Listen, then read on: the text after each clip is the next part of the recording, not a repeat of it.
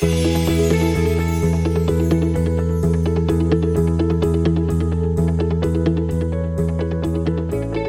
everyone. So glad you're joining us today. Welcome to the podcast. Thank you for listening. Today, I'm talking with Donna Cole. Donna is an award-winning multimedia and investigative journalist, bird of prey rescuer, a mom, breast cancer survivor, and a U.S. Navy veteran. In the spring and summer of 2018, Donna broke the story about something called carbuforin, a federally banned pesticide being illegally used and resulting in the death of 13 bald eagles in the state of Maryland. This reporting that Donna did led to national and global news coverage. Today we're going to talk with Donna about this investigative work, among many other very inspiring things. So if you're listening for the first time today, or for the first time in a while, here's a little bit about me and my podcast. I'm Carolyn Copper, PhD psychologist, retired government executive, and now professional photographer and certified wildlife professional. I've been very busy. So the focus of my podcast is information that I share on my website blog. My blog is a solution and success-oriented discussion of topics that are the foundation of all of my professional photography work, which is wildlife rehabilitation and protection, land conservation, faith and environmental stewardship, and great places or opportunities to photograph wildlife and nature. So if you want to know more about those things, check out my blog, check out the podcast. It's really easy to find my blog from your favorite web browser. Just navigate to my website, www.copperrangellc.com, and click blog. Once you're on my website, you can also view all my images, you can make a purchase, you can learn about me, and you can keep up with my art show schedule. Art shows are a good place to meet me and see my work in person. If you follow me on social media, you've probably seen me taking pictures of folks who have bought my work, lots of smiling, happy faces. But if you're not looking to buy anything yet, I hope you'll still stop by my website. You'll find great free content and stunning photography. So we welcome Donna next. Welcome, Donna. You have a really active online presence, which makes it so easy to learn about you and keep up with you. Perhaps that's the journalist in you. I don't know. So tell us about yourself, Donna. Thanks, Carolyn, for having me on your podcast. I'm really so grateful to be able to share my story. I'm a mom, journalist, a bird of prey rescuer, and a veteran of the U.S. Navy. I'm also a breast cancer survivor, and I do actually credit Birds of Prey for coming to my rescue when I was recovering from a bilateral mastectomy that left me with permanent and debilitating pain. So that's right. You wrote last April, Donna, it's a very powerful story on the news website that you run, which is called Annapolis Creative. There's links to that in my website blog, and there'll be some information that we'll share on Donna's news website later. But the story is titled, Birds of Prey Came to My Rescue in the Aftermath of Breast Cancer and in the Midst of an Opioid Epidemic. I've tried to return the favor. That's the quote. That's the title of the article you wrote in quotes.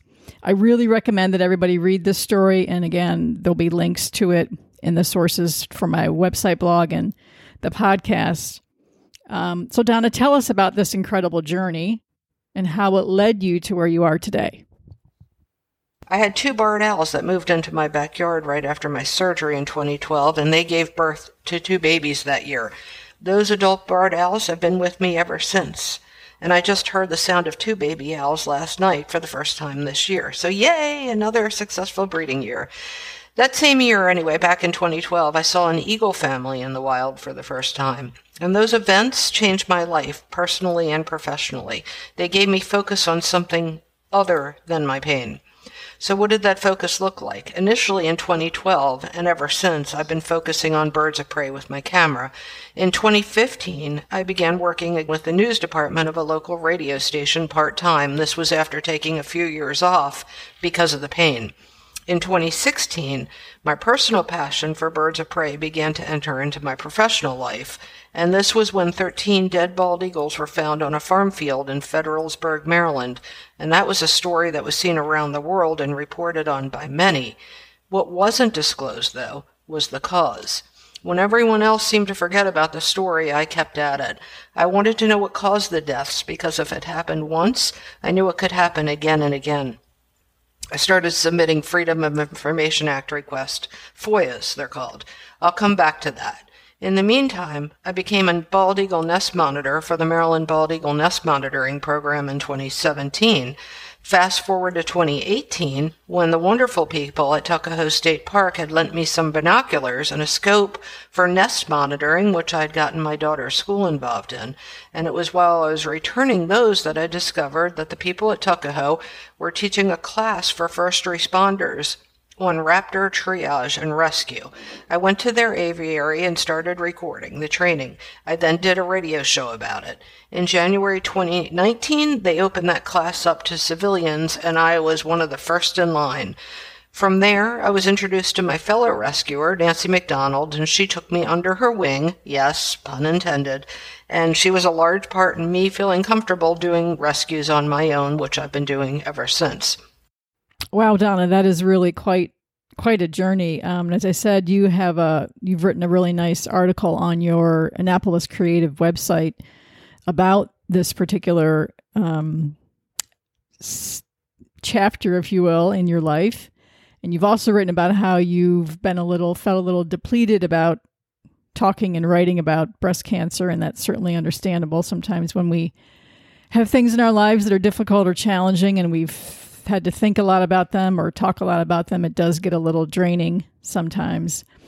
So I thank you for sharing that. You mentioned Nancy McDonald and how you met her. And, as you know, Nancy has done a podcast with me as well. And, I got to meet Nancy, and I got involved in the transporting of these rescue birds because of the work that you did to try to organize and look for volunteers who could help with some of the transporting of these injured raptors. So that's how I got to know you, and I'm glad I did.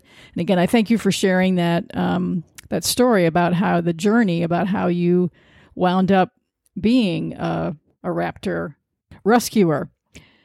So Donna, do you have any raptor rescues that are more memorable than others? As for memorable rescues, I'd say the first 2 osprey rescues were definitely that. This was during the summer of 2019. Both of those rescues involved ospreys that were tangled in fishing line and hanging upside down in trees. Many people were involved in those rescues, including Nancy and including Bob Baltz, who had been part of the training back at Tuckahoe.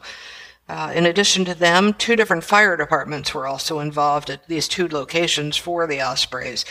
And both of these rescues were incredibly difficult. Despite the many people involved and all the time spent rescuing these birds, they didn't survive. In other words, please clean up and safely dispose of fishing line when you see it, even if it's not yours. My favorite rescues are the ones that do survive, and then when I can release birds back out to the wild. This current osprey season has already seen one of those. It was rescued in Annapolis, and I was able to get it back to Annapolis for the release. There's no greater feeling than that, and I'm so very thankful for our licensed wildlife rehabilitation facilities in Maryland, including people like Suzanne Shoemaker at Al Moon Raptor Center, who was able to treat that osprey and eventually get it back to the wild. We still keep hearing so many stories and situations about birds, raptors, osprey, turtles, wading birds, even herons getting hung up in fishing line, getting snagged by fishing line, finding fishing line and fishing hooks in their internal organs. It's just really horrific. Yeah, thank you, Donna, for that reminder to folks. Everybody, please, if you're out at a park, you're out walking around, you're near a pond, you're near a lake, you see fishing line hanging, you see it on the ground, pick it up and dispose of it. You might be surprised at how many wildlife lives you're actually saving. Thank you, Donna, for mentioning Al Moon Raptor Center, which has been the center that we've taken a lot of these injured raptors too, and they do incredible work there. And for mentioning Suzanne Shoemaker, who is the owner, the founder, the federally and state licensed raptor rehabilitator there. And yes, Owl Moon Raptor Center and other wildlife rehabilitation centers can always use donations and help. They do very good work that doesn't always see the light of day, and they're very skilled and very talented and very patient. And so anything any of us can do to try to support those organizations is appreciated and needed. So Donna, you mentioned we talked a little bit about, or you mentioned a little bit about the eagle deaths, carbofuran deaths, pesticide poisonings. So in 2018, you broke the story that the federally banned pesticide carbofuran was responsible for the 2016 deaths of 13 bald eagles in Maryland. And, possibly it's more deaths that we just will never know about. That story did get national attention. It was the largest number of bald eagles that were known to have died in Maryland in 30 years. And we know bald eagles don't just fall out of the sky like that and die. Doesn't happen. Carbofuran is a pesticide to control pests in soil and on leaves in a variety of field, fruit, and vegetable crops. But in 2009, the United States Environmental Protection Agency, my former employer, effectively banned carbofuran by not allowing it to be re-registered.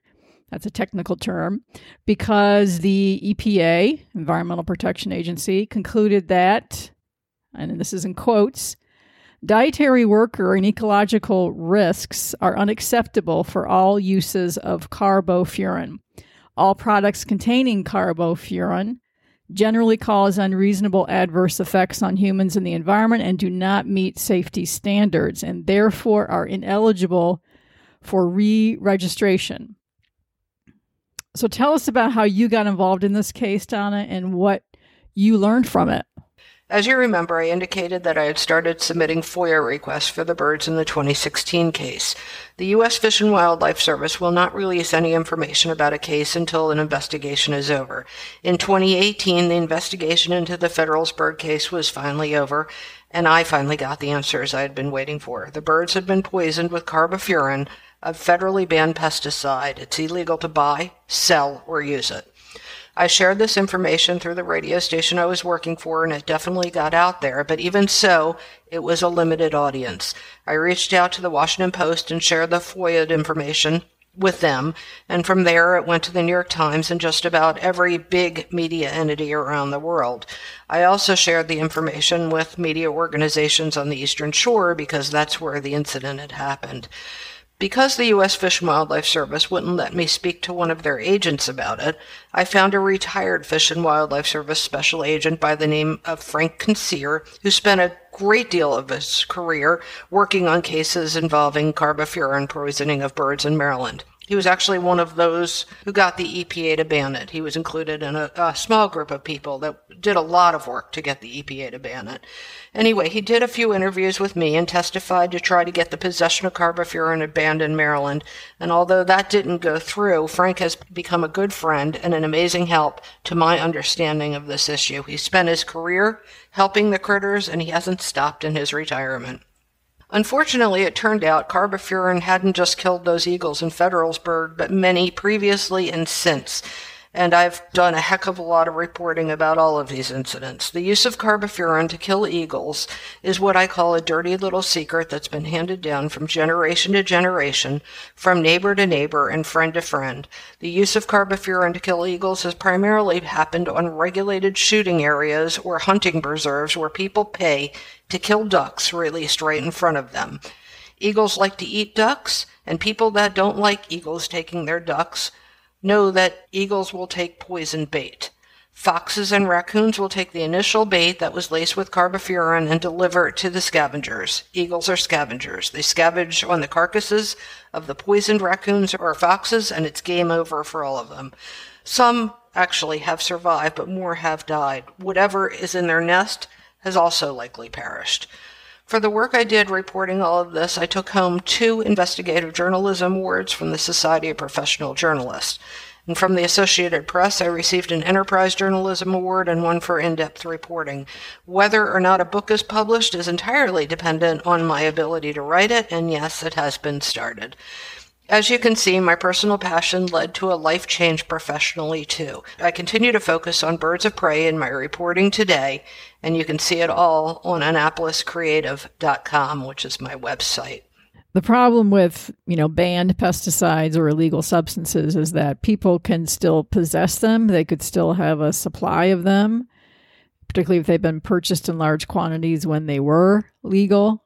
They can also be, and they are being used overseas. There's countries where carbofuran is still legal. So when you have these stores of this pesticide and it does what you believe it should do, people can continue to use illegal substances like that. And unfortunately, they're not really caught, if they ever are caught, until something dies or gets poisoned, whether it's an animal, a person, water, land. So it becomes one of those additional risks of the use of pesticides. So Donna, you have another exciting project that I'm guessing must be keeping you busy these days, and it's your selection in the 2022 Military Veterans in Journalism Speakers Bureau. So what can you share about that? Regarding military veterans in journalism, first, I'm very thankful there is such an organization.